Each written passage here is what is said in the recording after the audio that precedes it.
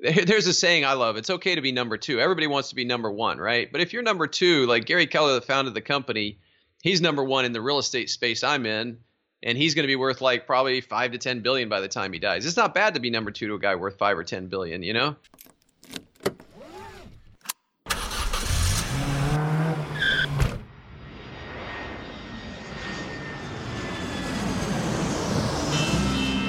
Welcome to Investing in the US, an Aussie's Guide to US Real Estate, a podcast for international investors and real estate entrepreneurs looking to break into the US market.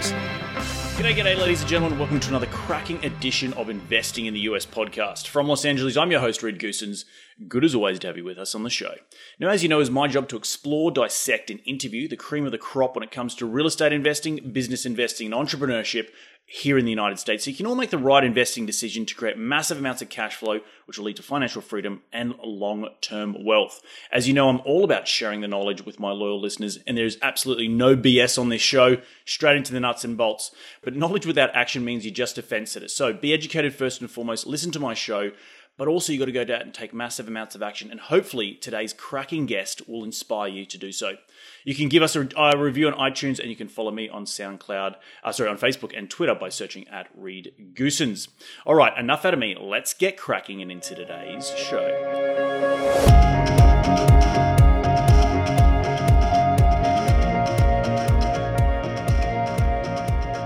Today on the show, I have the pleasure of speaking with David Osborne. David has over 25 years experience in family office investments, real estate investments, and private equity. David founded and built the 6th largest residential real estate brokerage firm in the United States, selling over 35,000 with over $9 billion in sales in 2016. He's an operating principal and investor in 5 Keller Williams regions and 14 market centers. He owns over 20 real estate related ventures. He is also the principal of an REI private equity group, which has purchased over $100 million in distressed real estate assets. And to top it all off, he is the operator of over 35 non-profitable related businesses here in the United States and in Canada. On the side, he also finds time to be the co-founder of GoBundance, which is an accountability-based group of entrepreneurs, and he sits on the board of One Life Fully Lived nonprofit. I'm pretty exhausted just getting through that introduction. A truly incredible resume, a truly incredible man, but enough out of me. Let's get him out here. G'day, David. Welcome to the show. How you doing today, mate? Excellent, Reed. Good to be with you, my friend. Well, mate, I love the fact that I've just been through a huge resume. But before we dive into that resume, I want to rewind the clock just slightly a little bit. I'm going to go all the way back to when you were a kid. How did you make your first dollar? So my uncle grew up on a farm, and my uncle gave me a job.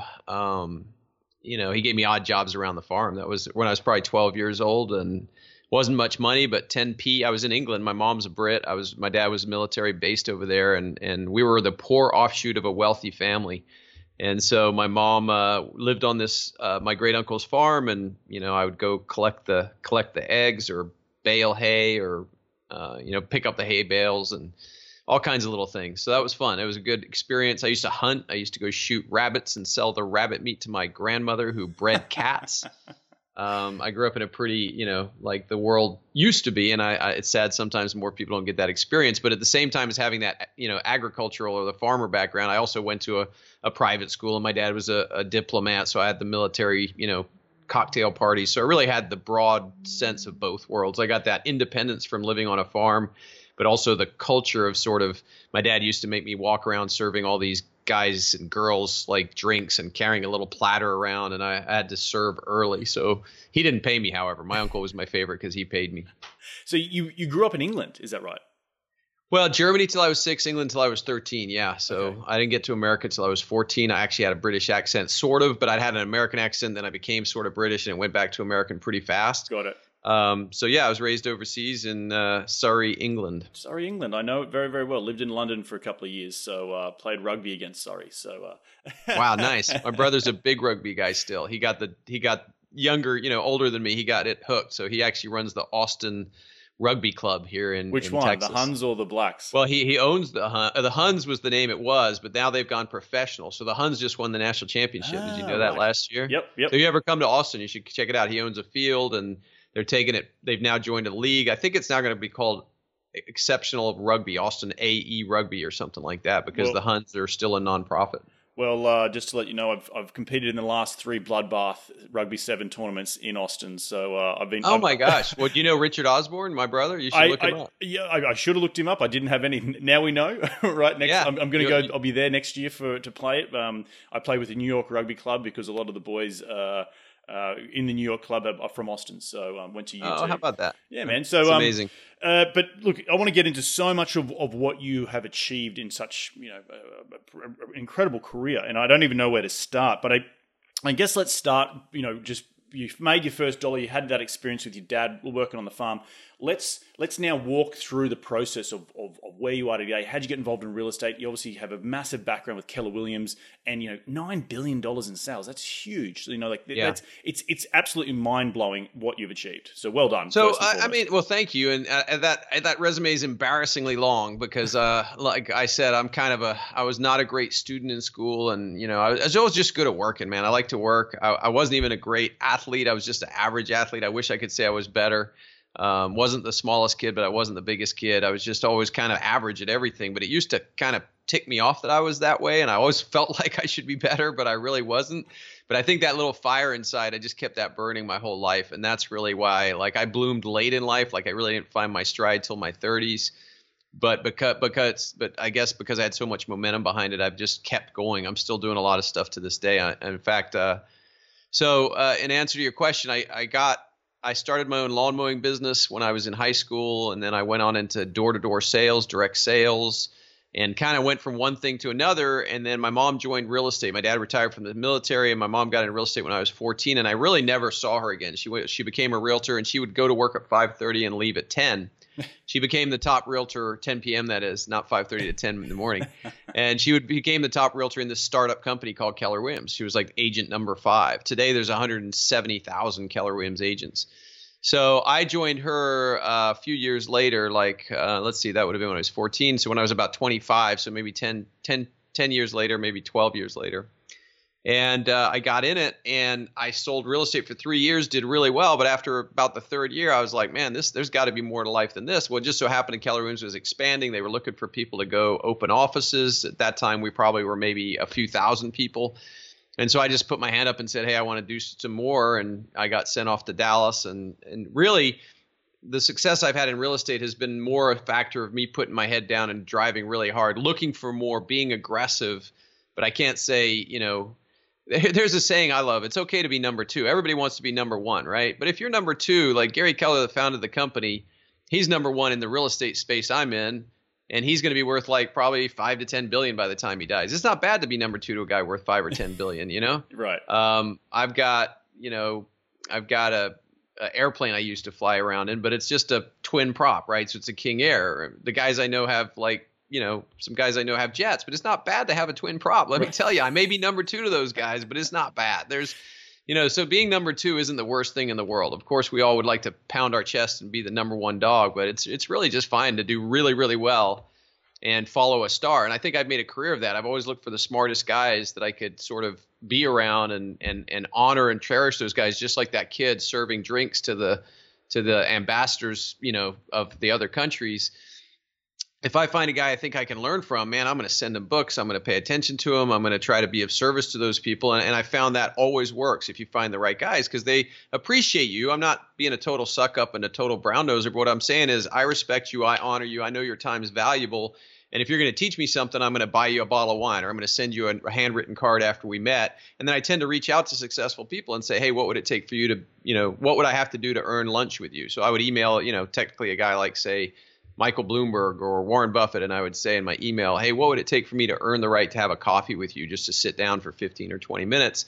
And some guys blow you off, but some guys give you that time. And my experience is when you're around guys that are up to big things, it becomes almost second nature for you to be up to big things. So that's, I've kind of clawed my way up by just always finding another role model and another example to emulate as I get better at everything I do. That's awesome, man. Again, there's so many questions that I have for you, and we're going to get more into it. But what I want to ask you is a bit of a doozy question. But what makes you tick every single day? What's the thing that gets you the juices going for you nowadays since you've achieved all this success? For me, it's change. Like, I love change. I love to embrace change. I love to see people change. I love to supersede my limits, to expand beyond my limits. And the reason I love it is because it's so damn hard, because I hate it so much. Like, I hate change. So it's like so easy to get stuck in a rut. Sure. And for me, I think possibly goes all the way back to being that kid that never got the validation I sought. Like, I couldn't be a star athlete. I was not the smartest kid in my class. Just being this whole bunch of average, and inside I was like, well, wait a second, I'm not average. There's more to it. And finally in business, I found a place where I had just enough work ethic and just enough brains that if I put the two together and I worked smart and hard, I was able to leverage into a certain amount of success. And then it becomes this and I wrote a book about it, but it becomes this, we've all heard about the negative cycles. What's that called? The vicious cycle. But there's also an abundance cycle when you start getting things going right and it gets better. And then I can give away money and I get to help people have clean water in Africa. And then I meet the guy that runs the charity. And because I give a large amount of money, he gives me time, and I get connected with a guy that's up to amazing stuff that's brought clean water to like 1 million people or maybe 5 million people now. And then all of this ties into me working harder, because then I get to meet more interesting people and I get to take care of my family better, and we get to go on amazing vacations. So it's become sort of instead of a vicious cycle, an abundant cycle or a prosperous cycle. And I think it's that stone, it was hard to get it rolling in the right direction. If I think back to the confusion I had in my 20s and then in my 30s trying to get the right action, because I'd get lost or I'd get overwhelmed or I'd try to do too many different things. And then I started nailing it in my late 30s, and then my 40s has just been like, there's still challenges, there's still problems, but because I figured out how to think and how to approach problems, everything kind of gets easier. Does that make sense? So then you get this cycle of positivity that just rolls through your life. So what makes me tick, I think, ultimately, is that little kid that just didn't get enough respect and wanted to prove himself. But now that I've transformed that into just a very positive, habitual way of life. That's incredible. And I think the fact that you've been able to achieve the level of success that you have to then go on and do more, right? Maybe outside of real estate, give kids water in Africa, be an influencer in your sphere by using the platform that you created. I think that's really a really good pat on the back, and something you've created something bigger than just you becoming financially free or you creating, a business in Keller Williams. So I think it's really important. Well, there's an important thing in that, Reed, which you just said, is like I reached a certain pinnacle of success and I felt like I had a choice. I could stop and pat myself on the back and go play golf, or I could choose to find something else to challenge myself. And what I find is it's not the arrival that makes you excited, it's the becoming. So it's, can you become more? Can you figure out a better way to do it? In spite of all your limitations, and goodness knows I've got plenty of them, but can I, with all those limitations, still figure out a way to expand? Because I think in life, you're either expanding or contracting. There's no middle ground. If I could stop right now for the rest of time, I'd stop. I mean, I got great income, I got a loving family, and I've got good health. So if I could stop right now, I could, but I really can't. I have a choice. I'm either going to expand my knowledge, wisdom, and ability to perform, or I'm going to contract because I don't use it. It's either rusts away or it gets stronger. And at some point, inevitably, we all yield to rust. I mean, that's just the inevitable end for all of us.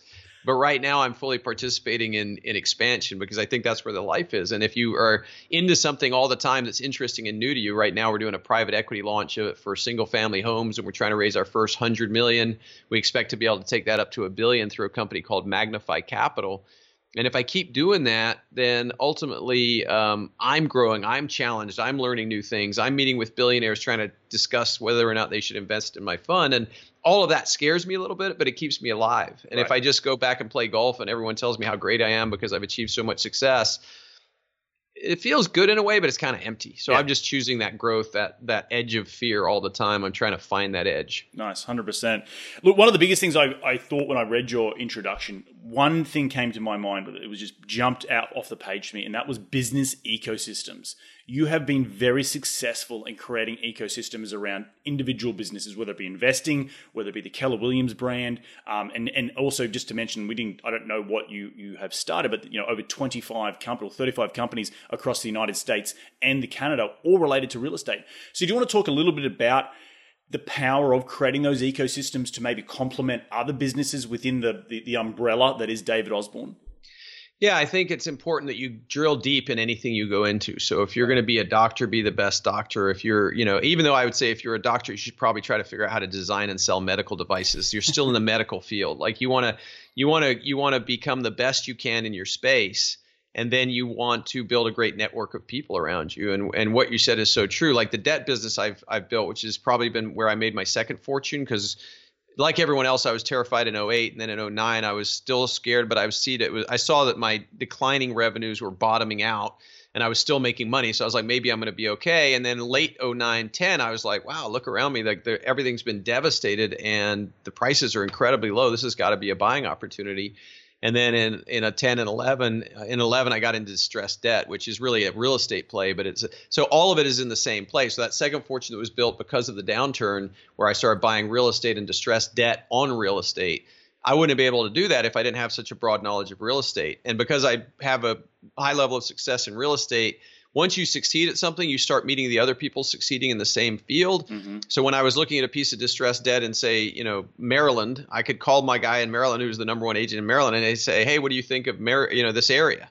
And they would tell me the area, and then they would say, oh, you should call this guy Reed. Reed's the number one agent in the area. So I'd call them, and I'd get this inside information on all the assets I was purchasing that I doubt the hedge funds even had access to. And so all of that ties into that first thing of choosing your field that you like. And people always say, oh, find your passion. But I think that's partially true and partially BS. You have to like what you do, but there's going to be days you hate it no matter what it is. You just got to choose that field and just get after it as well as you can and be the best you can in it. And then once you become very, very good, you'll tend to have a better peer network around you. So everything I've done has been in that real estate space pretty much. And even the private equity fund we're creating today, which we hope eventually to get to $1 billion under management, which I think is reasonable. It's still real estate. We just gone out of Texas. We've gone nationwide. But I still have that ability to make a phone call and find the guy that can give me the inside information on almost anything in real estate, almost anywhere. Do you think that insider track came from the Keller Williams connections and your time at being a broker? Yeah, it came from me being the 6th largest real estate company in the U.S., but also from being out there and hustling, being willing to be on your show, being willing to meet your partner when he asked me to go play golf. You just put yourself out there constantly. I go to seminars all the time, and sometimes I'm tired. I'm like, oh, why am I doing another seminar? And then I go there and I meet Sam Zell. Like I met him up in Florida at a deal I went at, and I got to know him. I got his private email. I haven't used it yet. Or Thomas Barak Jr., who runs, Invitation Homes. He's a billionaire out of L.A., and I got his personal email. It was really nice to him. Sent him a book. And, I don't necessarily do something with that, but if I ever needed to, I would. So, yes, it's being successful, but then consciously being of service to anyone that comes along, and also picking, like a laser beam. The guys, like, I'm still thinking, like, how could I approach Thomas Barak? Like, what would be a good reason for me to reach out and have coffee with him, other than just my old shtick, which was, hey, I want to. But I usually do that with people in town. So my old email of what do I have to do to earn lunch with you? I'm trying to find mentors, and to do that, I keep that in town, because I can't really have a relationship with a guy in LA because I'm not there often enough. So I'd have to find a better reason. So it's awareness. I mean, it ties back to success, self-development, and awareness. One of my favorite quotes that I've learned is awareness, self-management leads to influence. So your awareness might be, I'm not very good at say, leading people. So your self-management is, okay, I'm going to read these books and learn how to lead people and pay attention and do the best I can and practice it. And then once you've developed that through self-management, then you become an influencer, because people realize you've taken that journey of learning how to lead people, and they want you to help them do it too, right? So 100%. it's and that could be anything, like awareness, I'm eating too much junk food. Awareness, I'm not saving enough money. Awareness, I'm not paying enough time to my kids. Awareness is where it all begins, because once you're aware of something, you can change it. 100%. Mate, tell me, think of your business that we walk into a restaurant, I pick up the menu. What's on the menu, from the high-level free stuff all the way through to stuff that's maybe not necessarily on the menu that you offer your clients or you offer services to people? And walk us through that type of business and going back to that ecosystem of the different ins and outs of what you do. So I like to make people money, and I like to make me money. So in real estate, it was serving realtors, and now that's mostly delegated out and leveraged out. And Keller Williams done an amazing job of serving them too. So it's serving realtors to be the most successful people they can be. The second phase of my career was owning assets and managing those assets. So it's owning a bunch of real estate, which I've done personally and still have. And then the third phase has been to help people invest in real estate and help them win through real estate investments by creating funds that people are able to invest in. And so, those are the three, that what's free from me is knowledge and information. I've worked hard to be who I am. I've studied a lot. I put a lot of time in. Just like your partner found out, he reached out and asked to go golf with me. I'll always say yes. up to a point. Like Right. but sometimes to defer people, I'll say, well, go read my book first. And by the way, he spoke about it, or go read Think and Grow Rich. And if I've got too much going on, I don't have time, then I'll just give people a challenge of going and read a couple books and then reach out to me. And if they've done that, I'll go have coffee with them. Right. So it's service, the knowledge, that would be the freebies. And then the highest level is like, my goal is to be a guy that people can come up to and say, hey, I want to give you 50 million bucks. And I'll say, okay, I'll find you a way to make 10 to 12% for the next 10 years on it. Right. And I've done that personally. So I've got a track record that I can do it. Actually, I've done it better than that for my own track record. And that's where I'm trying to lead to, and then making all my team very successful and wealthy. Like every single person I meet that becomes wealthy excites me, because I think each one of us inside has the potential to have a magnificent and amazing life. And if we live that and we find our way to it, and no one gives it to you, it's not easy. Yes, there's some luck involved, but really it's paying attention, working hard, and self-development. Then you can change a piece of the world. There's a lot of problems in the world. People are like, oh, what about North Korea? What about global warming? All these things. There's probably nothing you can do about North Korea. I very much doubt that anyone that worries about it is in a position to do anything about it. But what you can do is become the best you can be, and then pick something, whether it's water wells in Africa or drug addiction, or you can pick one little piece and make a difference there. And if every single one of us self-actualized, became pretty good at what we did in life and how we lived, and then we picked one little problem and fixed that, or helped that, not even fixed it, like just made an influence, made a difference there, like what kind of a world would we live in? And so when I see people succeeding, that makes me really, really happy, because I think that's what makes the possibilities in life great, is a lot of great people coming together to make great things happen. I think it goes back to your original thing about not just giving up and going and playing golf, right? So many people can just sit on their laurels, play golf, be retired at the age of 40, and great. But again, you're not pushing yourself. You're not making that change. You're not actively going out and fixing a problem. You're being, you're being one of those people that sits in the armchair and complains about something, complains about North Korea, complains about, whatever it might be, the next looming financial crisis, but not actually actively doing anything about it, and just talking themselves into, well, I'm good where I'm at, and I'm in my bubble, and I'm never going to push myself ever again. So I think just from talking to you over the short little bit of time, I can really feel the sense that you are constantly wanting to challenge yourself. So, which is pretty incredible stuff for someone at your level of success. So well done. Well, and I don't want to say I don't enjoy life. I believe also in taking great vacations, whether you're poor or rich. I believe you should go see the Grand Canyon. You should take your kids on a drive to the lake nearby and camp on the lakeshore. I believe you should have adventures continuously and have a great quality of life. But I believe if you stop, and I also like to play golf, funnily enough, but if you stop the personal development, I think you start dying. Right. And the guys I've seen that have retired, that have really retired and stopped, they seem to talk a little slower. They seem to kind of put on a little weight. They seem to just sort of be fading out a little bit. And I just think if you don't challenge yourself, you don't give the opportunity to grow. And when you talk about people like, complaining about what's going on in the world, I try to stay away from those conversations. For sure, I can get into them.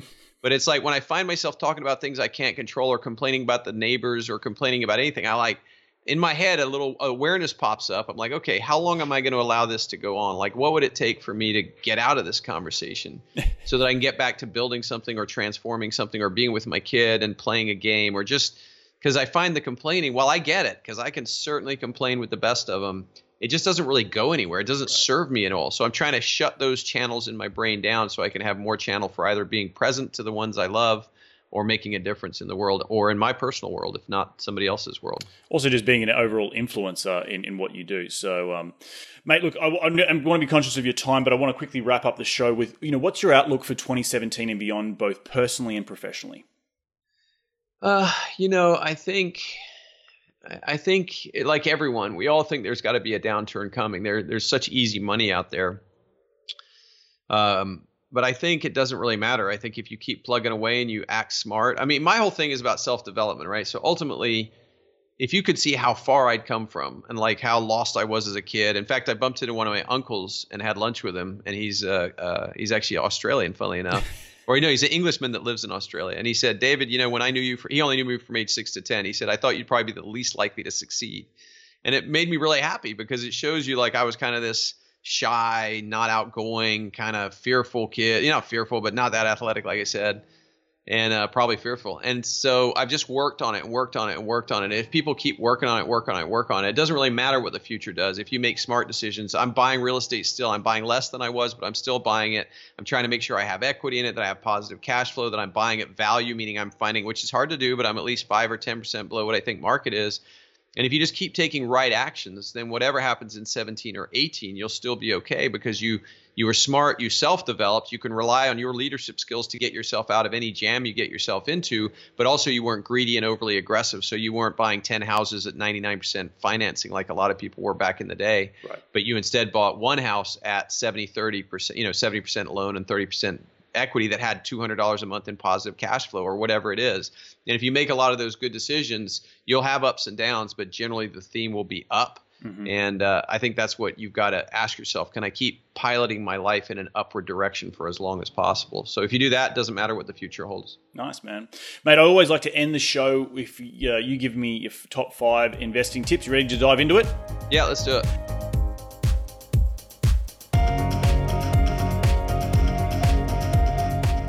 Mate, what is the daily habit you practice to keep on track towards your goals? Journaling. I journal all the time, and I review my goals all the time. I have them with me right here in my journal. I've got about 80 goals written in the back of it, and I review it every quarter. It comes from the computer. I stick it in my journal. I check off what I've done and haven't done, and then every quarter I highlight what's complete, and then I print it out and put it in my journal again. So I'll have it in my journal 4 times a year. Nice. Were you always a journaler, or did you develop that over time? I had an English roommate in college when I was 20, and he journaled like crazy. And so I picked up the habit from him, and I fell on and off the bus and, for a long time, but by now it's an established habit. So no, I picked it up later in life, not from a kid, but I'm trying to get my 8-year-old to do it on a regular basis now. Nice. Mate, who is the most influential person in your career to date? Gary Keller, the founder of Keller Williams. He'll be a billionaire. He's a teacher and big time teacher, and he just taught a lot. And I was lucky enough to be around him before he was famous and before he had security and stuff. And, so I had a ton of training from him, and his intensity and relentless commitment to personal growth bled into me. I already had it, but it bled into me even further. He was a great teacher. Love it. What is the most influential tool in your business? Having such a massive ecosystem of businesses, you'd have to have one tool, whether it be tech or whether it be a phone or something that really helps the day-to-day. You may not like the answer, but it's people. Like for me, it's all about finding the greatest people to be in business with. The only way I can build the scale that I've had is because I have people that are better than me in many, many of the roles in my life, and they'll tell you they're better than me. In fact, they're like my partner in the real estate practice that runs it. He's my equal partner, but we do together 9 or 10 billion in sales. I think he does a way better job than I ever could. In my private equity firm, the guy that I got running that is a way better private equity guy than I'd ever be. And the guy that runs my, single family, the debt business that I have is an MBA from MIT. I could never do what he does in debt. So for me, the number one tool is learning how to be in business with the best people possible, and then learning how to help them win through the economic model that we're creating together. Love it. I love it, man. What has been the biggest failure in your career, and what did you learn from that failure? Oh, man, I've had a lot of failure. Picking the opposite of what I just said. I've picked the wrong people a few times and gone in too fast, too hard. That's the most common mistake I make. I've got something called the opportunity matrix in the book Wealth Can't Wait. And it always starts the opportunity matrix. You look at the person, you look at the opportunity, but you look at the person first. And if it's the wrong person, you stop, no matter how great the opportunity is, because a great person with an average opportunity will outperform a terrible person with a great opportunity every time. So all the mistakes I've made have been betting on the wrong people, or being overly excited about something too quickly, or too quickly, and not doing my due diligence, not checking their references, not finding out whether other people speak well of them, whether they have the highest level of integrity or work ethic. There's a lot of very excitable people out there that actually can't perform at the level that they can transmit that they can. And you really want to have that awareness that I talked about to make sure, is this guy legit the whole time? And I've fallen and been seduced a few times because I like opportunity and not really done my due diligence. And so it's almost always fallen back on me, though. I could have looked a little harder, paid a little more attention. There's usually been warning signs, could have trusted my instincts a little more. And I've usually let things run on. My biggest losses have been from letting things run on too long with guys that really couldn't get the job done, whether through integrity or just through a lack of talent. Right. Interesting. No, I think it's incredible to have a matrix that starts with the people at number one, right? And if it doesn't make any sense, don't continue. Mate, to wrap up the show, where can people reach you? Where can they find your books? All the great stuff that is David Osborne. Yeah, davidosborne.com. I'm lucky enough to get the website, so I don't know if you can see. Yep. There's Wealth Can't Wait. That's the book, and that's the best way to reach me is davidosborne.com. It's got a way to contact me there. You can even email me through the website, davidosborne.com. And yeah, I hope you enjoy the book, and it's been great being on your show, Reed. You do a great job of interviewing, man. Thank you so much, mate. Well, I just want to thank you for jumping on the show, taking some time out of your day. I know you're a really, really busy man. Just quickly summarize our conversation today. I think the number one thing that I took out of it is okay to be number two, right? Yeah. It's okay to be number two. It's always looking at people first, an opportunity matrix, but also looking at different ways to create an eco-business systems. I get off on eco-business systems. I think it's so great it opens the world up, and through your influence, you'll be able to open new doors and being that influencer. But it starts with the hard work, putting your head down, getting it done. And I just really, really thank you for your time. So thanks a lot. You should write a book about that, ecosystems. I think that's smart. I hadn't heard that one quite like that before, obviously. Right. And I like it a lot. Yeah, no, yeah. It's definitely something in the works, and I'm sure I'll send you a copy when it does get up Excellent. And running. But mate, thanks a lot so much. Enjoy the rest of your week, and we'll catch up soon. Thanks, Reed. Pleasure being on your show. Bye-bye. Bye, mate. Well, there you have it. Another great episode jam-packed with some awesome investing advice and actionable steps. As I said, there's some huge takeaway golden nuggets. So make sure you jump on davidosborne.com, get his book. I encourage everyone to go out and get his book today. He is a truly, truly influential man. I only had 30 minutes of his time. It was absolutely incredible. I really just want to thank David for coming on my show today. Introduction through my business partner. It's funny that is a small world that his brother owns the Austin Huns and now is a professional rugby union outfit. I'll have to hit him up when I'm next in Austin. But some of the big things that I took away from that show, as I said, was it's okay to be number two, but also focus on trying to surround yourself with people who are the best in what they do. And then creating those business ecosystems to then go and leverage other people's abilities to create more ecosystems around you, to then create more influence, to then go and help and become essentially an influencer in a way that may be above and beyond what you originally had set out to do. David had set out to do that. He was, going to be a broker, and then he became very successful at being a brokerage firm. He then went and got involved in real estate investing, became very successful in real estate investing, and then he went on to help other people to get involved in real estate investing and help them make great amounts of cash flow. Now he's gone on to do even more and help people in a way that maybe he would not ever have thought he was able to help them. Go to Africa, help the water program, and not just sit on the couch on his ass, sitting on his laurels playing golf. He was actually consistently challenging himself. He's in his 40s, and he's every single day, I thought, was really inspiring that he's consistently getting up and wanting to make a difference in the world, whether it be through real estate investing, whether it be through brokerage, or whether it be through philanthropy and connecting the dots to people to help make lives across the world a better place. So guys, as I've always said, you can find today's show in the show notes and any links from today's show up on my website at reedgoosens.com. Make sure you hit on the podcast tab. Thanks again for taking some time out of your day to tune in to continue to grow your real estate investing knowledge, as that's what we're all about here on this show, continue to grow your financial IQ. So until next week, take care, be safe, and remember, happy investing.